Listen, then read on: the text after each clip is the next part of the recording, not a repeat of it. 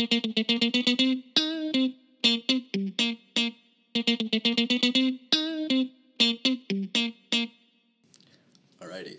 So I'm here with Matt Starr, an awesome entrepreneur in Madison, and I'm so excited to be talking to him about how he got to be the founder of Rally Energy and hear his story about how he went from materials engineer to, diehard entrepreneur. It's very exciting. So, how you doing today, Matt? I'm pretty good. Pretty good? Yeah. Pretty good. We just got done with an awesome conversation about the Tesla and SpaceX launch, so I'll put some of that at the end of this conversation.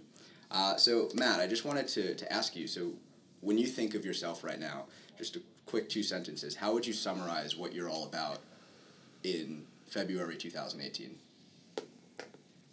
Oh my goodness, that's a great question. Well, I'd love to give you an answer that focuses on the business, but honestly, I have a almost 2-year-old at home right now, and he's blowing me away with his developments every day. So part of that is on my mind, and I can't help but do that. But what am I all about?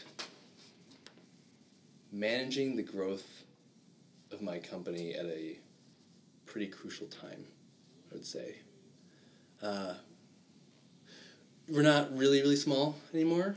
When you start off, there's a lot of things you can do that are pretty risky, and every gain you make is significant. Every time you make a new sale is significant. I like to kind of keep that actually going on inside, like every sale counts, every step counts. I like to keep that somewhere inside me, but it's also true when you start from zero. Every step you make matters significantly, and both in a material sense it matters significantly to your company, but also just in the sea of companies that are out there, almost all of them do nothing or stop working right away. And so every time you make a step forward, it's like, I'm not the company that stopped the step behind me. You know what I mean by that? So that's true.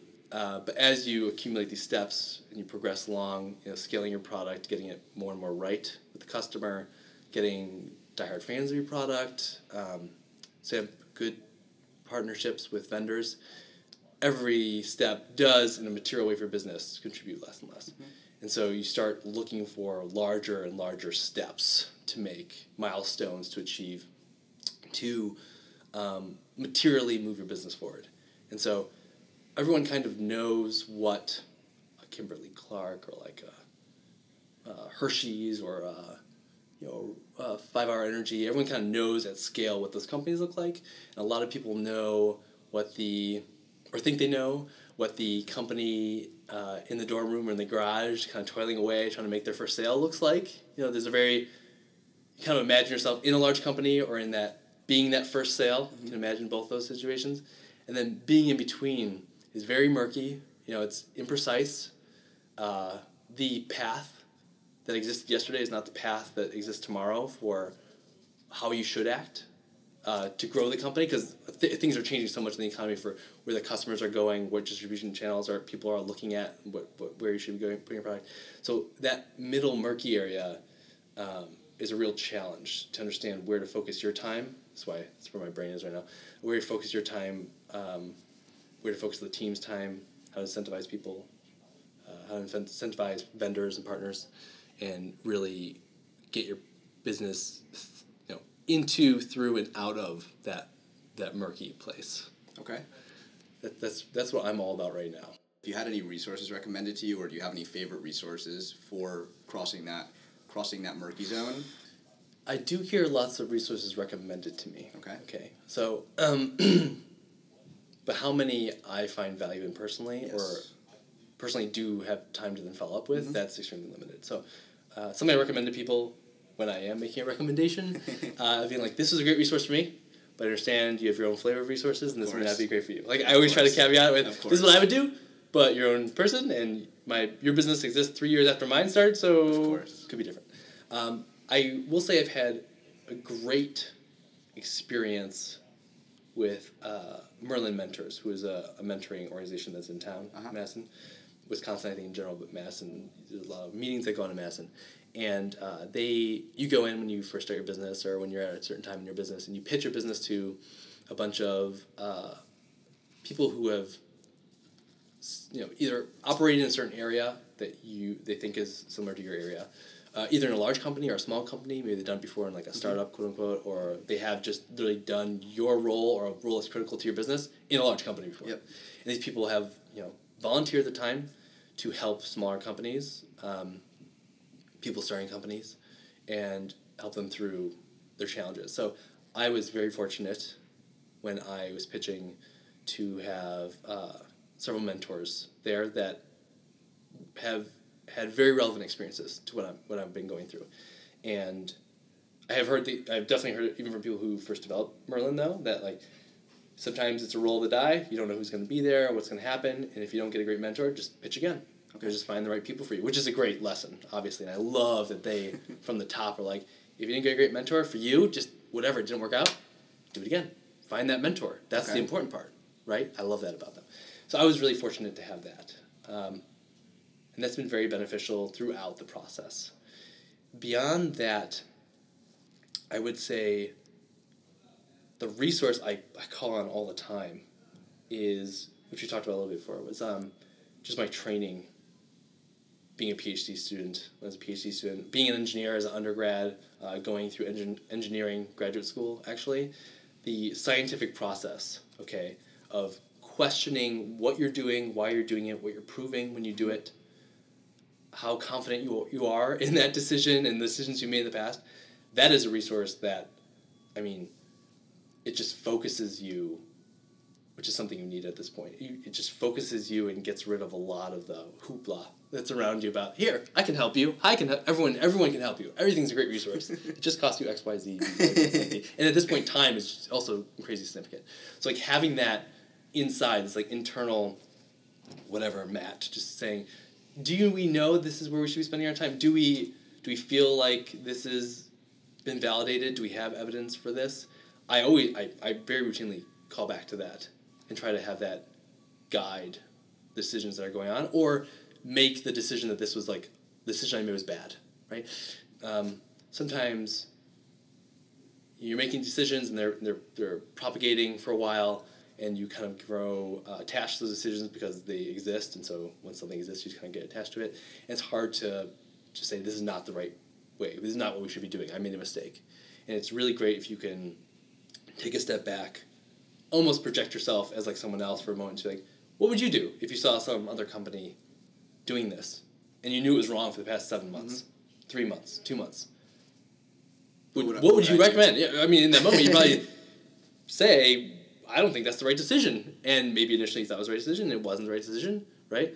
So don't do that anymore. And so that has been, like, internally, has been a great resource, which is actually great because theoretically almost everyone has that, and they don't use that enough. They're like always looking for validation and for someone else to tell them, just to even like cool off that sense of I don't know what's right, because no answer's written in the stars. Okay, that's the problem. No answer's written in the stars. So there's many possible futures of what is success and not success for your company. And if we have an idea of what we think is successful or going to be successful, we want to be guided, we look for resources people have done before. But also there is this internal, you are a human who has lived a life, maybe 18, 20 years, 22, lived your life, exactly. That you're maybe with. very relevant to your customers also, right? A lot of stuff going on there. And if you can take a step back for a moment, if you can, use that. Use that. And a lot of people don't feel the confidence to use that, and they want to just dive in on even what doesn't feel right, but someone else told them was right, and they said it with confidence, and they stared them in the eye. Okay. And like, ooh, that guy knew what he was talking about, or she knew what she was talking about. It'd be cool if you could clone yourself and then have yourself just designated to the task of giving you feedback on what you're doing. No, even better, time machine. So I use this a lot in my life. You said time machine. Time machine, yeah. I use mental time machine. So I use, your mind's like a future engine, right? I like to, if I'm going through something in your personal life or in your business life that is causing you tremendous anxiety, like, oh, so much work to do to accomplish this, or don't know if this is going to work, or I'm not sure if this is a good idea. Mm-hmm. Just honestly, like when you're in the shower that day, because you're not distracted by anything else but the shower, go, okay, I take a shower every morning. In 6 weeks, I will still be taking a shower in the morning. Mm-hmm. What will I think about 6 weeks ago? In 6 weeks, what will I be thinking back on 6 weeks ago? Is this an exercise that you do? Yeah, all the time. Okay, cool. And, the meeting I have tomorrow, in 6 weeks, will be a distant memory. right, from all the other stuff going on in your life. Mm-hmm. And so, like, the future me is a great resource of saying what that. really matters right now, I like right? that, the like future me. Oh yeah, it's I mean, I did this since high school for sure. When there's like a crazy test and you're studying for it, and that's your life, and in the shower in the morning you're like, but I know I had a test like a month ago, and I don't care at all about that test. So I'm pretty confident a month I'm not going to care about this test. Yes. And the same thing happens all the time, you know, in anything you do in business is people. So in anything you do, where there's a lot of stuff on the line, and you have to work really hard, and all you're thinking about is how it's going to be a late night, and you're going to work really hard the next couple days. But I know you can think in your life times when you've done that before, and right now they're distant memories you don't care anything about. Yeah. So you know, me in 6 weeks is looking at me in the past going, I'm not even going to give you more than 3 seconds of thought because I have so much other stuff I need to do right now. And so we're just blowing past all the anxiety completely. And also, if you allow yourself to look back on a decision, we're like, I'm still perseverating on whether this is a good idea or a bad idea. If in 6 weeks you're thinking back going, I wish I could yell at the younger Matt and say, why are you still inundating me with this anxiety, you jackass? You know what I mean? Like, it's your decision now, today, to change it so I don't have to deal with it in the future. That's liberating. So when you make a great decision, sometimes there's like ripping the Band-Aid off, right? If you do that, somebody's like, but if I did it 3 weeks ago, it would be much better today. And if I do it today, it'll only be a little bit better tomorrow. So really, I wish I could just do it 3 weeks ago. Like a lot of people, there's a lot of decisions in life that are like that. But like, if you, the further back in time you did them, the better it would have been. Okay, but you didn't do that. And all you have is today right now. So just be the future you and say, I am so glad that whatever, today, you did that.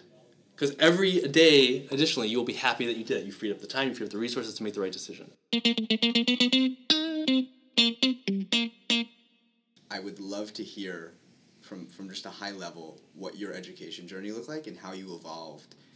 I know that this is a very open-ended question, so sure. I'm going to specify a little more at the end, but the premise is how you evolved from being an engineer to being a business person and wanting to be a die-hard entrepreneur. And the specific question there is, at what moment did you recognize that you were not necessarily made to be a lifelong engineer, but you wanted to go and you wanted to build product and businesses? So was there a key moment that kind of changed your mindset? Oh, goodness. There were... You asked me a lot of questions in there, actually. Like, nothing in life is simple. It's always easier to answer like the last part. So let's take was there a specific moment that you kicked into the entrepreneurship gear and moved away from the materials engineer long-term gear? I would frame it as, is there a time when I kicked into the entrepreneurship, engineer, scientist gear, whatever, opposed to the larger established corporate engineer, scientist gear? Okay. Because again, I use the scientific method all the time running around. I'd love to dive into that afterwards. Okay, so let's just start there because that's actually easier for me to recall memory specifically. So we're starting at the... We are... was there a moment or a series of moments that are pretty concrete about making the decision to start a business opposed to joining an established business? And so I would say, I recall when I was a grad student here that... I obviously helped students. I always liked building stuff. Okay, so let's put that to rest. So definitely high school, whatever. Always loved building stuff, taking stuff apart. That's true. We'll get more of that if you like. But that continued through grad school. Okay, so I remember, and part of that is I have a notebooks piled high of just awesome things I would like to build one day type situation, or should exist in the world. And some, I've been lucky to see come into the world through other companies over the years, through like high school. High school, this is a great idea, and you see it in college and you get mixed feelings about that and whatever. So I've seen that stuff happen. So I just have a significant number of things I'd love to see come into the world one day. And part of me in grad school was thinking, okay, what company... I obviously love this like creation part.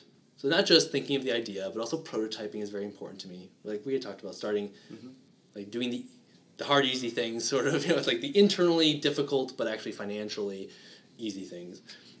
Building and proving out the concept. I like doing that a lot.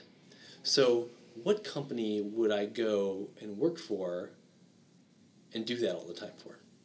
Is a good question to ask yourself. And one of the problems I had when I would ask myself that, a lot of people, around third year of grad school ask themselves that, like second year, third year of grad school start asking themselves that, is that my ideas were tremendously varied, right? So there's like a dog toy that I think is really interesting, and there is a computer monitor that I think is very interesting that I like to build, that I prototyped and I did build. There are nail polish applicators I think are interesting that should be built. There are food products that I think are very interesting and should be built. There are all these kinds of products that should be built. Okay, that's wonderful to have in your life, these kind of varied interests. It is not necessarily the best thing for a company that focuses on like heat pumps for you to come in and be like, what do you like to do? Well, I think this heat pump is a really good idea. It's a very interesting idea. It's an interesting idea. I want to like make this heat pump with you. I want to work with you on these heat pumps. Like, great. So do you like, is heat pumps what you want to work on for the rest of your life, or like what's going on here? Like, well, after the heat pump, I like to kind of work on this dog toy for a while. It's like the heat pump company doesn't necessarily love that you want to work on the dog toy, and regardless of whether that conversation even happens, which kind of happens, if you know that that's true, that's not a great situation. So now you're walking into a company where you know you're going to work on problem X for many years, but you know that you personally have many problems you'd like to tackle, okay? And maybe one of them is X, but also most of them are not X, because X is just one product, one category. And you know that you like lots of categories. Mm-hmm. So it makes choosing that company very difficult. Enough so that like even you basically start thinking I should go work for a product development company that just develops a wide range of products for companies, which is then where my brain started to go. So I very quickly realized, there's not really one company that makes products in my category that I like, because I don't have like a category that I like. But there are companies that develop categories of products. Those are interesting. So I looked into those. And that's where I was thinking like, okay, there are companies, some are in Wisconsin, some are in Madison, some are all over the world, whatever, that do this. And if I was to work for another company, that is what I would do. So you would work at one of the product development firms that... That's what I was thinking at the time, right? Okay. I would do that, because you don't get to specify exactly what the product is, right? Companies come in and they say, we'd like you to develop a new kind of XYZ to a degree. You have to do the market research, find out where the market's going to a degree, what is a good user interface, both physically and maybe software-wise, and then you prototype that out. That's a really interesting process. It's a process I love, and there are companies that do that for a living. So that seemed really interesting to me. And it was within that I started saying, like, okay, well, how much do these products cost to take from idea to market? Like, what happens after that company does the prototype? Well, they do the prototyping, then there's market testing, actual market testing with that prototype. Mm-hmm. And then if that works, they probably scale manufacturing and go into other stores that are relevant to those demographics. So after that process that I want to do, that I like to do, there's a couple steps, my naivety, there's a couple steps, and then the product exists at scale and is selling. Interesting. So do I like that entire process? Do I just like the beginning of that process? What is going on here? Because all I'd be doing is maybe the beginning of that process. So which part of this whole process do I like? Were you actively thinking about all of this? Yeah. So maybe I'm really good at, or maybe I'm really bad at, the marketing to the end consumer and then doing the testing to see. And there's all these other parts of the process of commercializing that I didn't have any experience with. That was really interesting. So I made this chart I talk about, which I think everyone should kind of do who's in this circumstance, which is, especially if you're a student, which has, like, on the y-axis, the amount of money it requires to launch an idea, and on the x-axis, it has the time required to launch an idea, and then you just plot all your ideas on there. And you're like, okay, everything at, like, the far end, at the far extremes of high X and high Y is going to take a really long time and be very expensive. I like that. And I am a student. I like that. Yeah, so that's good. So what you want to do is be, probably, if you have limited resources, and that's different for everyone's life, okay, which I get, but if you have limited resources and you really want to learn the process yourself, you probably want to go for the other extreme, which is relatively short time scale to launch, with whatever you think that means, right? And relatively low capital cost to launch. And that likely, if you don't have a lot of resources, again, whatever that means in your life, is a good place to begin the process of executing on a business. Okay? Now, there are people contrary to this, like, no, just dream the biggest dream you possibly can. Who cares how long it takes? We'll figure out ways there, and then go get tremendous funding if you can. I get that. Everyone's got their own philosophy. This is just what I recommend people who are trying to figure out what to do, because it's a way of taking action and starting to build something. And hopefully you end up in the quadrant that's relatively low capital cost, relatively short runway to launch. And so that had a couple ideas in that quadrant that I was really interested in. And then you start picking those apart. So let's say there's like 4 ideas in that quadrant. It's relatively low capital cost, relatively low short runway to launch. You don't require like FDA medical testing or something, right? Which could be like 13 years or something. It's just, there are people that want to do that, and I was like, that's not where I was. So you start picking those apart and going, okay, these ideas I like, when did I create them? Well, maybe I created one last year, maybe one last month, maybe one 7 years ago, maybe one 14 years ago. Okay, are they still relevant? What are the market sizes like, right? What are the barriers to entry, right? Not the stuff that you knew when you just looked at it. Like, go investigate those 4 ideas. How do they get to market actually? This is part of this process that I was unfamiliar with, right, that I wanted to get more familiar with. This idea, a caffeinated mint, how would I make it? How would I get certification from the FDA for it? How would I put it into a container? How much regulation is required to do that? How do I get my first sales? How do I get my distribution? What does the market size look like, right? People want billion-dollar businesses. I hear you. Okay, that's fine. That's a great number.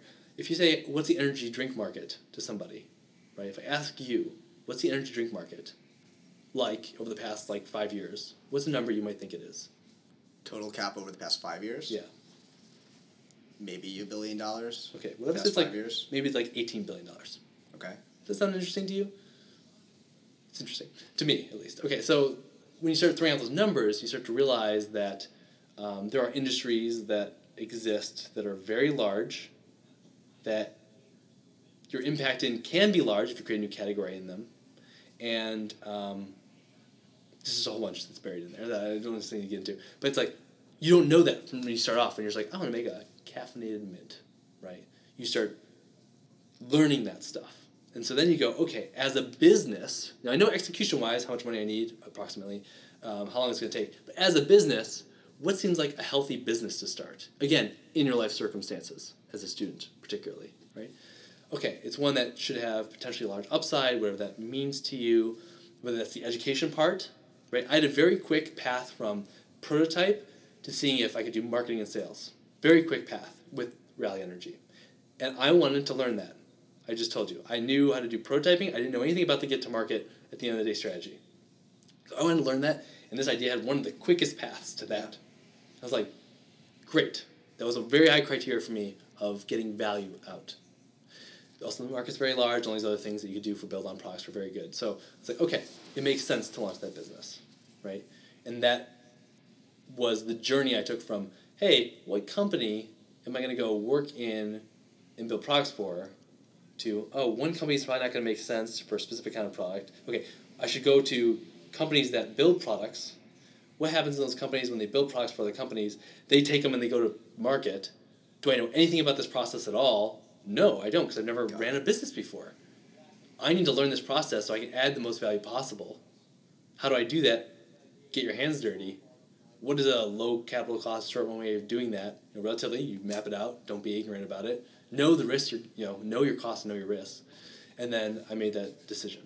It reminds me of how Tim Ferriss always talks about how he was considering going to get his MBA at Stanford, and then he had an idea. He's like, what if I just took the $120,000 it would cost me to get my MBA and practice startup investing and actually get my hands dirty, and then if you lose all the money, you view it as a sunk cost. If you lose the time, you view it as, or not a sunk cost, you view it as an education rather than a sunk cost, and if you lose the time, you view it as an education rather than a sunk cost.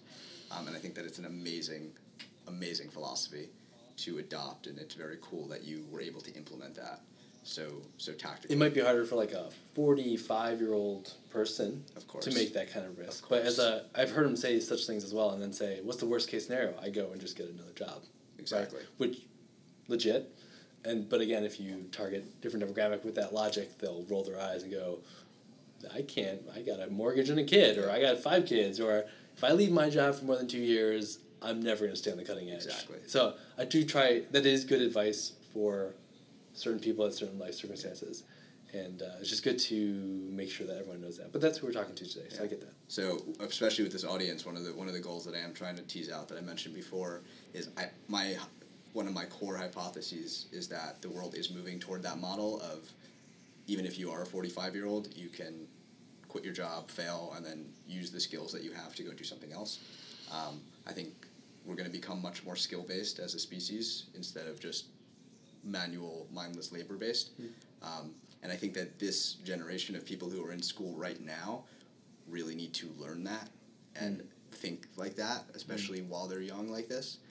And I don't see that being displayed to this demographic anywhere. So thank you for sharing that story. Specific question, moving back. So that was an awesome description of the journey and the continuum of how you went from what job do I want to let's start Rally. Was there a like quantized moment of inception that you're like, shit, I don't want to work at a or like where you said, what am I going to do afterwards? And you just started thinking and you got your mind rolling? Because a lot of people have that moment where they're thinking, well, what am I going to do next? For me, it was when I realized that I spent 5 weeks in hours watching the TV show Lost 7 times, the entire series. And I was like, well, shit, I don't ever want to waste that much time in my life again. I want to build things that are of value. And I don't want to get into a funk where that is a possibility that I'm going to be wasting my time like that. So did you have a quantized instance where you said, shit, this is the path I need to take, or I need to start looking for a job? You had a continuum in your path. So what was there? I mean, like I said, so there was a moment.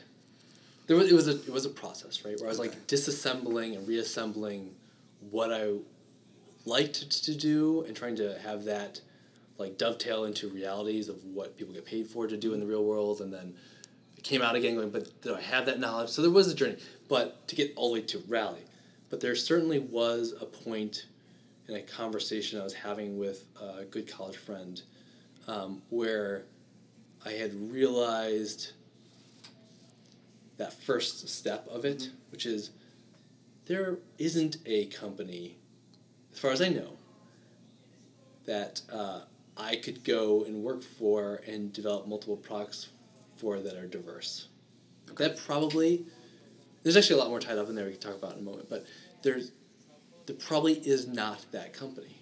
And sort of like, you know truths for a while before you either know them or you understand them. Yeah, and they hate you. Feel them in your brain. Yeah, and it's sort of like, that was a reality I had for a long time, but it doesn't mean it influenced my behavior. And it was after that moment, so that's kind of how I would define what you're talking about here. Like, when did your behavior change? Yeah. That's what the important part here.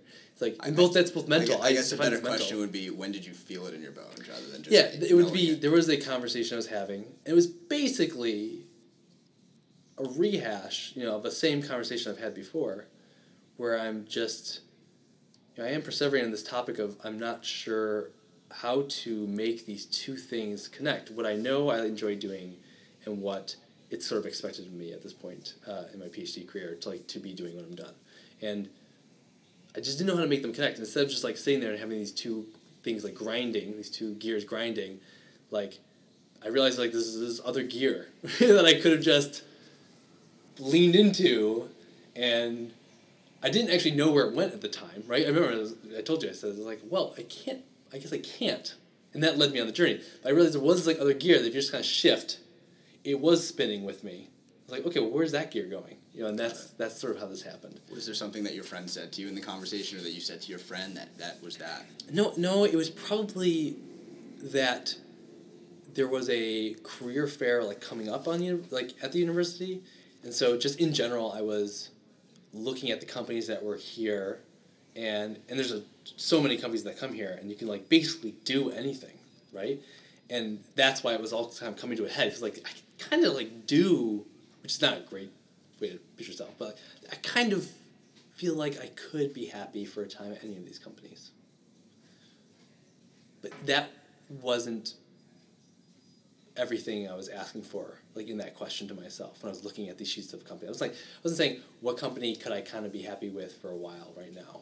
I was asking myself a different question and looking at these companies, and which one could I keep developing products for that'd be as varied as my interests are, if I can, right? And that's when I was having a conversation at the same time. I think those just kind of, at that point, came together. Got it. So enough like a reality was being injected in, because there was like enough career fair stuff was going on around that time. It's like, instead of just typing, pontificating or something, it's actually in the conversation. It's like, but here's the list of companies. So they'd be like, well, there are companies, but here's the list of companies. You can obviously go outside the list if you want, cold call, it's fine. But here's a list of companies. Do you see it? Mm-hmm. And I probably looked at that list a dozen times before, and it didn't really, I just kind of kept grinding those gears together. And then just that time it was let's entertain this other thought. Yeah. You know? So moving on back to the path of that other thought, one just yes or no question. Do you actually draw out your XY plot of cost versus time and then plot your ideas on it? You do? Yeah. Do you have I haven't since I made that decision. Oh, man, it's even more complicated than that. So that is generally true, what I just told you. So this is actually, I really recommend people do this. I really do. It's an awesome I exercise. totally recommend I like people that do a lot. Yeah, so I should have indulged a little bit more in that process. So I definitely did. Okay, I definitely did. Now, the great thing is that people might do that and then say, but now's not a good time for me to launch my company, which is fine. Okay, but they do that. What they have to realize is that that graph, it exists, but the points aren't, you really got to understand this, the points aren't static. Okay, so today it costs this much to launch this company. It'll take this much time. And these points are drifting around. And hopefully, by the grace of technology, they're actually continuously drifting, so like shooting stars coming down towards this lower capital cost, shorter runway. Because it's easier and easier all the time to do this. Now what's interesting is that also opens up more things on the cutting edge, which then are appearing, there's like, things are being populated, new ideas, new possibilities are popping up in the really long, runway, lots of capital costs. So now we can build a Mars base? Maybe? Right. Right. That would have been a dream before, but the fundamental technology wouldn't have been there, and all these. So yeah, you could put this. A government study would have put this on a graph, but no entrepreneur really put this on the graph. And now you start going it's on the graph. Where should this be on the graph? And then how fast is that migrating? So all of your ideas are functions of time. And Absolutely. Time is a function of, or they're functions of technology available, which is a function of time. Which is a function of time. Cool. And in your own personal life, the people you know and the capital that's available to you and the things that you've accumulated. So you might think, so all these things are changing. So the environment is changing. It's a very important part of business that, the environment, everything is changing. Okay? And there are 1,000 factors that are influencing your business. You have control over 100 of them. Good for you. And you can only be competent about 80 of them. But there are 1,000 things out there. Yeah. Okay? You have all these data points, and it's true that some of them will be moving, they could be moving very quickly right now. The cost could be crashing right now. But it's also true that they might have already crashed a long time ago, and so they're pretty stable now. And these are all just things you need to know. And they're just, when you're getting into an idea that you had a long time ago, if you put on this chart, it's worth updating the chart and getting competent in what the best practice is today and what's going on and how much the cost is. So that's a really important aspect. So again, and there's another dimension here which is the market. Possibly. It's like a z-axis with market. So you need to be careful. Yeah, what's the market potential of these? Which is I would say though, if you start off that way, it's hard to be passionate about the project. So, find the ones that you think you are capable in your own life to do whatever that resource and runway looks like for you, and then explore the other dimension. Because if you're not really excited about it, and someone says, "But it's a $10 billion industry," you'd be like, "Now I'm excited." It's God, you're not going to work on this very long. I can tell. So you find the things that you are excited about. Which means, there's some kernel in there that lights you on fire, if you can. Map them out today of, capital cost runway. Find the ones that for your life, some people can do all kinds of things right now. Find the ones that in your life work, the quadrant in your life work. Then explore those possibilities and what's the market potential for this? What is the market size? What's the buy cycle? How much technology do I really need today that I wasn't sure about? All these things. Start to be what is the business plan for this thing? What would it look like? And that axis is also changing all the time. So, there are things that were huge industries. Space-time with 5 years ago that the cost went to nothing, which is a huge opportunity for you if you're building off of it. But if you're in that business, you feel awful. So you want to know that kind of thing. And it may have taken you 5 years to build that business. If you know how long approximately it takes to build that business, and the costs are falling, or let's say the amount people will pay for it are falling, and the costs for you to build it are not falling, maybe that's not a great business for you to be in because it's going away or it's becoming fundamental to something else. And you want to be on the fundamental to something else one. But if that doesn't excite you, then switch to another idea. Got it. Just don't fool yourself. Don't trick yourself.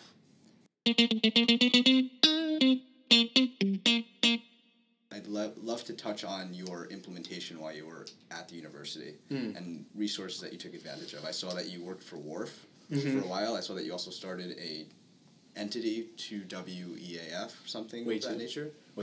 Way 2, Yeah. Yep. So I'd love to hear, because that sounds like it started before you were deep into your PhD and you were having all these thoughts. Yeah, it was early on. And then I also saw that you were a Materials Advantage president, and you started the solar car team at Rutgers, which is also super entrepreneurial. I mean, but there are lots of people involved.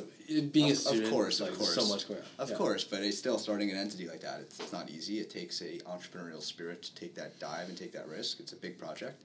So if you could give like a 30-second summary of how you went about identifying projects that you wanted to work on while you were in university, and then in university as an undergrad, and then in your graduate program outside of materials engineering.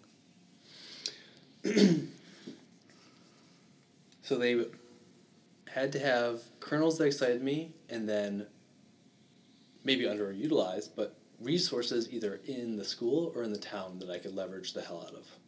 Okay. Absolutely. And many of those resources people don't realize exist, or if they realize exist, feel like there's some complicated implementation of them, when really it's just you walking into an office and asking for help, which is actually usually there's someone at a desk waiting for you to come in, and you just hope they're not sarcastic or something. But usually that's what you're looking for, and you wish that's what the situation would be, and you just haven't done that, and so you think it's something more complicated. So what are some of your favorite resources or the most helpful resources that you have identified on universities? Oh my goodness. So for me, it's competitions, it's, Wharf, we have an awesome patent office here. Yeah, so, oh my gosh. And you don't have to go on a tirade in advertising for Wharf right now. No, but there's a reason why I did Wharf, which is important. So it was like the story. So I wanted to launch a certain kind of product before Rally, and I had learned that I could not protect its intellectual property. Okay, I couldn't protect its intellectual property, and so anyone else could rip it off. Okay, and it was a very low cost product to manufacture, distribute. So that was a concern, because otherwise it's like whatever, everyone else is doing their own product anyway. So if it's hard to manufacture but there's no IP, then you'll probably still just be ahead of everyone because you're trying harder than everyone, and it's hard to manufacture. But it's relatively easy to create. So I was like, oh, that's not good. And then I had that experience in my life where I was like, I wanted to launch this product, I really like this product, but I couldn't really compete with any of the people who would be in the space. There's no reason why I'd win. I was pretty ignorant about the space. And there's nothing I could do legally to help me out.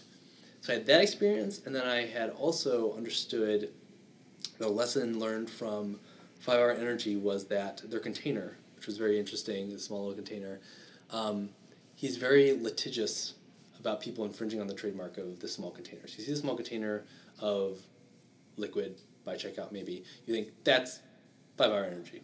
You just see a small container, you think it's 5 Hour Energy. Okay? And that's true. And that's something that basically that company created, that identity, that trademark, something that the company created, and they had a right to defend it. It's interesting to me because that wasn't like a piece of technology in the product. It was the product itself was protectable.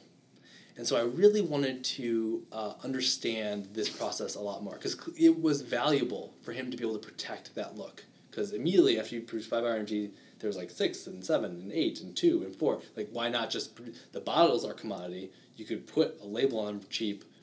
Why not just market that? Mm-hmm. Well, the difference is if people are going after it because it looks like 5 Hour, and you know that's true in the minds of the customer, then you can trademark protect that and keep them out of the market, which is true. So I thought that was an incredibly valuable lesson to learn, to see, executed, and that is something I need to learn more about. So that's one of the reasons why I started to work with Wharf. Okay. Just to clarify, Wharf is the Wisconsin Alumni Research Foundation. Yes. And so they handle the patenting, trademark, and copyright for everyone at UW. Mm-hmm. I believe they can also help people outside of UW, but they're supposed to be dedicated to help protect the intellectual property of people at UW. And that could be a student They will trademark for it and help you license it, or you could license it yourself, or license it to companies that will put it out into the world. So they've had a very successful portfolio in the past. They're very successful. So they're very competent in what they're doing, which is great. So great people to learn from. And that helped me understand things that have influenced Rally over the time too. Cool. So that's a great resource. But as a resource, people might be like, well, how am I supposed to... It's an organization outside the... Like, yeah, have you Googled them? Have you called anyone and asked, are there, like, internships and jobs available for students? What was the first step that you took to get your job there? Man, I cannot remember exactly. It was an appointment called Wharf Ambassador, which is probably a program they had started. I'd seen them around campus anyway, at events that had to do with intellectual property and really great technology talks that were going on. So I knew them, right? And then I knew professors that patent stuff through them.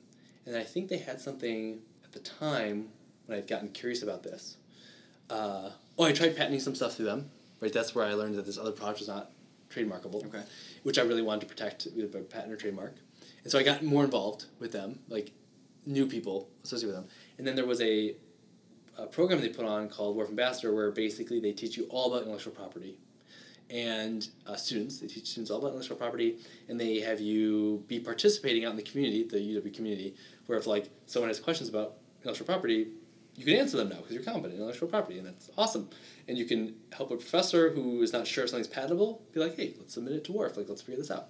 So I'd seen that after I had disclosed a lot of inventions to Wharf, just personally, right, that I was interested in.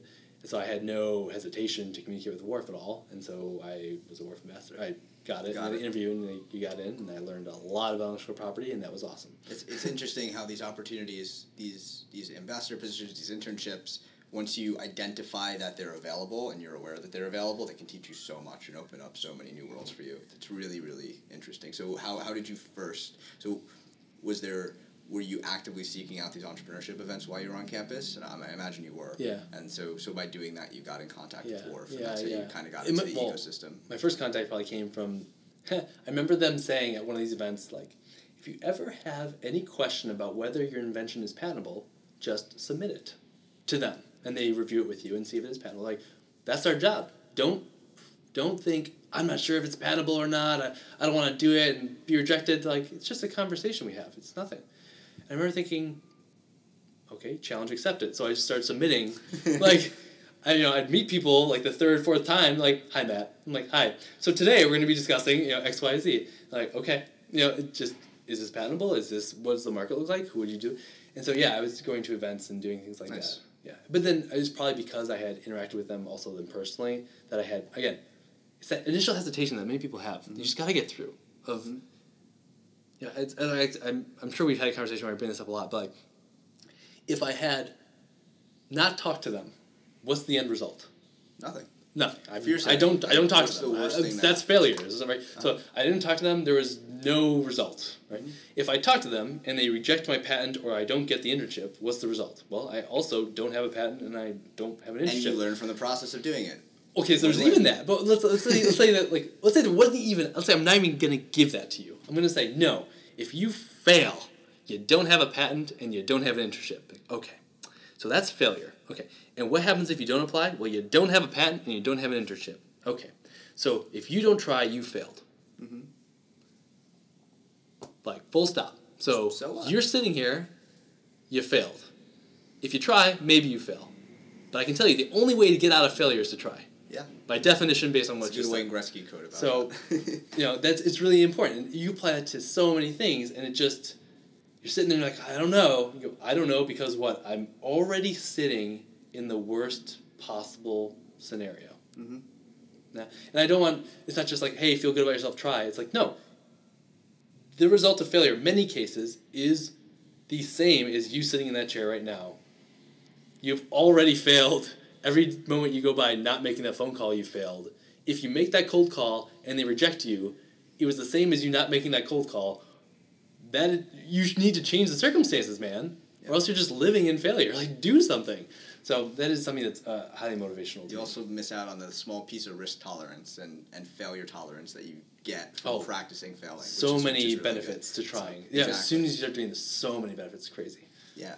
Another question I wanted to ask you about was the competitions that you competed in, because you really were able to take advantage of the potential for free money on campus. Yeah. And the just whole platform of practicing pitching and presenting to investors and getting involved in that ecosystem. And that's not something that's super unique to the University of Wisconsin. No. Like, WARF is a pretty unique entity to Wisconsin. I know a lot of other schools have similar entities, but WARF in particular and the way that they operate is very unique to Wisconsin. But business plan competitions and innovation competitions are all over the country, and there's a ton of funding that goes into that. Yes. So I'm really interested in hearing your thoughts on business plan competitions and what you did to get involved in that and why you got involved in those. Okay. So there is money that needs to go to students through these competitions. It needs to happen. So the odds of someone winning are 100%. The odds of money going to students is 100%. The cost of you entering is 0. I'm not saying you have to compete, because you're a human with this finite amount of time and resources. So you need to enter into every competition you possibly can. And if you're not sure you want to compete, you make that decision later. Okay? Because the deadline is way before the competition. So this is the first thing that happens, where a student sees like 40 different competitions, and maybe they're interested in like electrical engineering, and they see a biomedical competition. And they're like, okay, I have to choose to enter this competition in 2 weeks. The competition will be in 4 months. I don't want to do anything biomedical. That's great, you don't want to do anything biomedical today. You don't know any teams in biomedical, you don't know any cool concepts in biomedical, because you like electrical. Just submit your damn name to the competition and decide in 4 months if you want to compete. That's my first thing. Like, just get over the hump and compete. Just do it. Just start putting your name in the hats, okay? Because if you're not in the hat, you're already lost, right? That's my philosophy. So once you start entering, then I use the other mentality I just told you, which is like, okay, should I compete in this competition? Well, I don't think I have a good enough idea. Okay, fair enough. You don't think you have a good enough idea. Why? Because like someone else is talking about how great their idea is, it's probably crap too. All right, so it's probably crap too, but maybe you'll win. It's only possible if you compete. If you compete and you lose, you don't get anything. We can talk about experience, that's a lot of great stuff, but let's just say money-wise, you don't make anything. Okay? All right. So you compete, you lose, you don't make any money. You don't compete, you also don't make any money. Again, you've already lost the competition by not doing anything. It's not like you're scared to lose, it's like you're scared to win. You know? It's like, it's there for you, you're already losing, you lost, and you're just guaranteeing it. Why not try to just get out of this horrible circumstance? And so that's very motivational to me when I was a student. Like, why wouldn't I be helping these teams and trying to compete in all these? Am I scared to win, you know? Because I've already lost by not competing. Guaranteed, 100%. And then beyond that, when I really wanted to dig into like ideas that I wanted to market, right? I took it further, which is, you know, what is the motivational thing for get people out there? You know, how should everyone at different schools, they get different amounts of money, different competitions, different amounts of money. But usually the judges, you know, the school reached out to alumni or local people who have some experience in what's going on. And so usually the judges are pretty good. Like, they might be people who are in your industry, or like they've ran their own, they're in the middle of running their own startup and they've been pulled in. And so they actually have like good stuff for you to find out about your idea. And so, you know, you can say that when you're in a competition, all right, let's say so we switched the rules now in the game. They have to give away some money, but they only got to give it away to 3 teams. There's 100 teams competing. So the odds of you winning here, if you just make it even across everyone, is 0. Because you either win or you don't, and you have less than 100% chance of winning. So competing in the competition, you probably aren't going to make any money if you just say it's random. So you shouldn't even necessarily compete in the competition to make the money. But everyone who competes has a 100% chance of winning when it comes to standing in front of the judges and then asking the judges what they think about your idea. There's so much to benefit from it. So much. And so, I mean, and there's just people who just leave craters in the ground here, I feel like, because they'll go through to the competition. They will push themselves to enter. They'll push themselves to make a prototype and a presentation. They'll stand in front of those judges, and those judges are like shackled to their seats for 7 minutes. They're not going anywhere. And that guy or woman could be worth like $40 million because they ran the software company that's already scaled, and they know exactly the problems you're going to have, man. Right? They know exactly your problems. They have your undivided attention for 7 minutes. You give your pitch, and there's no questions. and the student thinks to themselves, whew, no questions. And they walk away happy. And I just felt it in my chest right now. I have goosebumps. I go, oh my gosh, they couldn't go anywhere, you know? Even if they ask you a question, and then it's like one question, someone's just being polite. Hey, is there a product like this out there? Whatever. They ask that, no questions after that. Don't go, yay. Go, oh, wow, okay. Hi, so why is this business going to fail? Like, they just, you can interact with them any way you want. That's a good one. You know? And those people probably, whatever, they probably are going to be like, what? You know? Like, hi, I know you've ran, like, a SaaS business that's gone through all the problems my SaaS business is going to go through, okay? Even if it's like, not really this business athlete, what are the worst problems you've had? I'm never going to be in a cocktail party with you, but I got you now, man, right? Mm-hmm. Talk to me, you know? And they're like, well, we do have 4 minutes. And they'll start talking, you know? And the person next to them might be like, yeah, and your business model is like a little funny. Have you realized like you don't have any marketing budget whatsoever?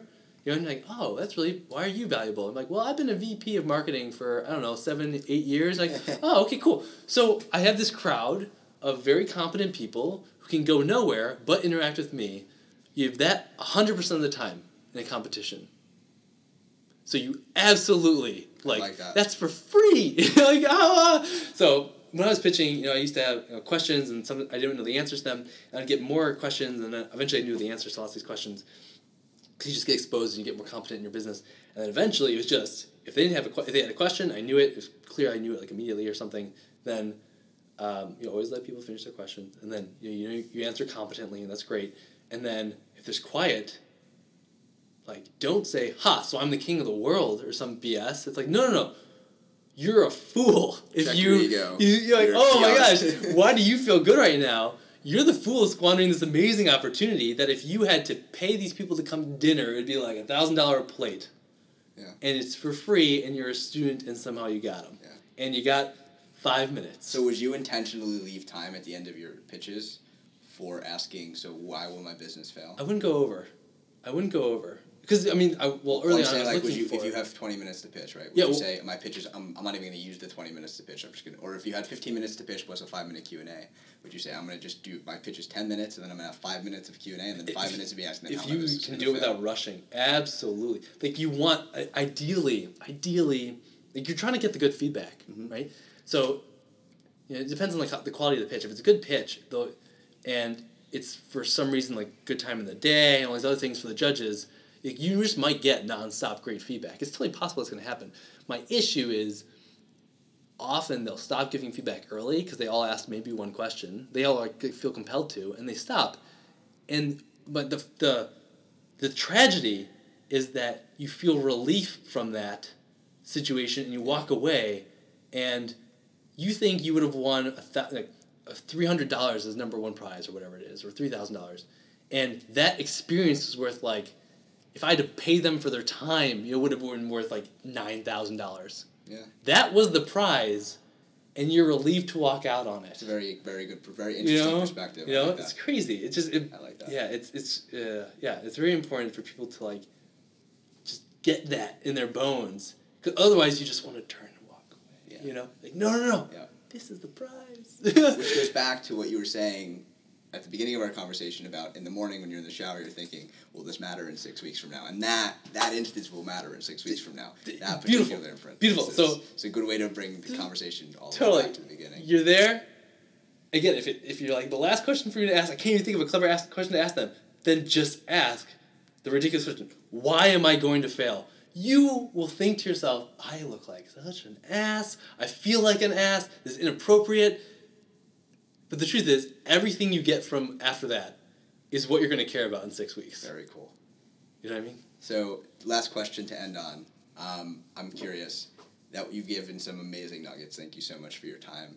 If you had to summarize all of this advice to a smart-driven college student who wants to be someone who is actively implementing their vision and focusing on the high-priority tasks that are the 20% of the tasks that are giving 80% of the results, how would you phrase that advice to them? You have 20 seconds with them in an elevator. What would be your elevator pitch to a smart-driven college student?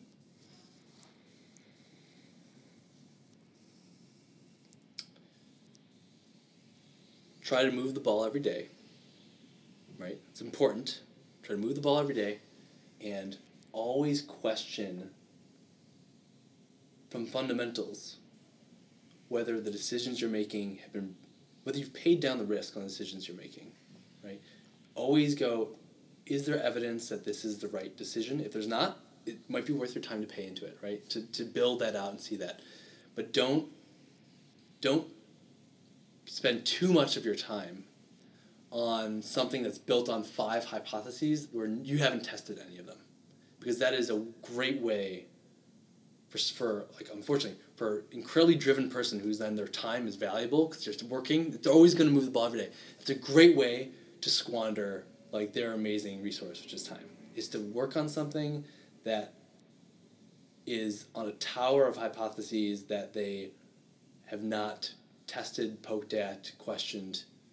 It's very often going to collapse, and success would have been right next door if they had just tested one of those, So that's really important to me, that people understand that they understand, find your kernel that sets you on fire.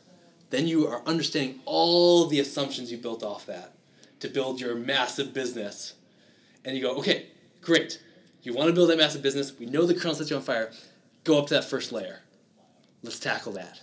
Go up to your second layer. Tackle that. I don't know if I'm doing what's right. The other layers were good. You already built value. Keep going, keep going, keep going. And you just keep growing off of that. Don't just act like a cobra and swallow an elephant and then you're like, this was not a good choice. This was the poor choice, Yeah, it's still alive or something. You just find your assumptions, find the thing that sets you on fire, find from that you are able to see all the assumptions and then pay down the risk on them one at a time and grow your business and grow the value. Thanks so much for your time. If you want to stay in touch with the crowd, where can people find you? Okay. Every time I talk to people, I tell them this. Just email me. Okay? So, here's my email. M as in Matthew, B as in balloon, star, STARR, @gmail.com. Awesome. Thank you for sharing. I appreciate that. Yeah. And then Rally Energy. So, do you want to give the Rally website? Pick up some mints. Yeah, Rally Mints. Throw a plug. RallyMints.com. We're caffeinated mints, quick caffeinated kick in your pocket. They're really, really good. So, cool. I'm not a caffeine guy, and I'm saying that. I appreciate All right, it. Cool. Thank you so much, Matt. Absolutely. Appreciate it. Yeah, great.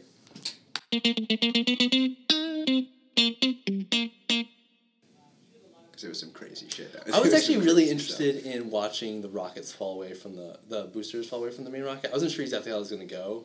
I don't know if I hadn't seen the simulation in a long time, so I don't remember if in the simulation they show the bars detaching and then coming in. And so as I was watching it, I started realizing, because NASA is very fond of using little explosives actually at times to detach things often, because they're more dependable than mechanisms often.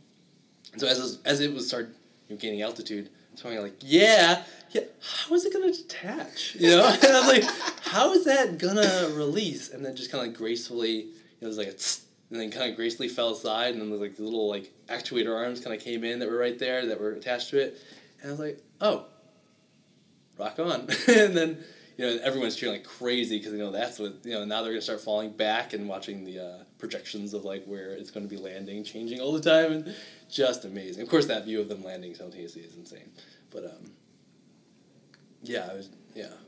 that point I was just fully engaged in looking at the velocity at that point was probably thousands of kilometers per hour. It was 1,200. This is so crazy. And there's a car. It's a car. And how he tweeted maybe a day or two ago, Elon, he was the thought of an alien race or something coming back and just finding a car floating around, basically endlessly just floating around in space is just simultaneous hilarious and intriguing and interesting. Humans were here. What is this thing? It's what were they doing? What were they doing? And the cool part is they were celebrating. Yeah. That's a celebration. And there's that was an organization of humans celebrating an accomplishment. They could have just left it empty. They could have put a ball there, whatever. And they were nope. It's put a car up there, man. It's all right. Okay. Okay, there you go. It's awesome. Did you see the little Tesla with the little Starman on the dashboard of the Tesla? I did not. So No, on that's the dashboard, there's like a Hot Wheels Tesla with the little astronaut inside the front seat. That's great. It's hilarious. That's like good. A car. Yeah. Well, I'd seen the images and I thought they were before I was like, okay, like this is what it's gonna look like, and it was like there's a dude sitting in that car. So do you know how it's gimbaled? Is it on a mount and I have no gimbaling I don't know. Because they're like turning it all the time. I don't know. It's a good question. I mean, I guess you just have to get it going, and then it would keep going, because there's like no friction. So if you like just put a little thruster on it, like just rotate. But they're not like constantly turning. It seems like they're like maneuvering it to say, here's the Earth view. Now Earth's in back of us. Oh yeah. See what I'm saying? Yeah. So I don't know how they're doing that. Yeah, I'm not sure either. And I really wonder how much thought goes into that. I think for a lot of Elon stuff, I know, for a lot of Elon stuff, I feel like there's things that he does that are clever and interesting and funny, and part of he's just like, that's great. And I really wonder if there's a significant amount of, like, how do I get people to love this idea? Mm-hmm. And not in a bad way, just the greatest marketing stunt ever. Yeah, absolutely. I mean, how many movies in the future will there be, for one reason or another, this Tesla that's discovered, like, floating around the solar system, or a joke about the Tesla floating around, or, like, it just perpetually will go out in part of popular culture, as things happen. And he's able to do that, obviously.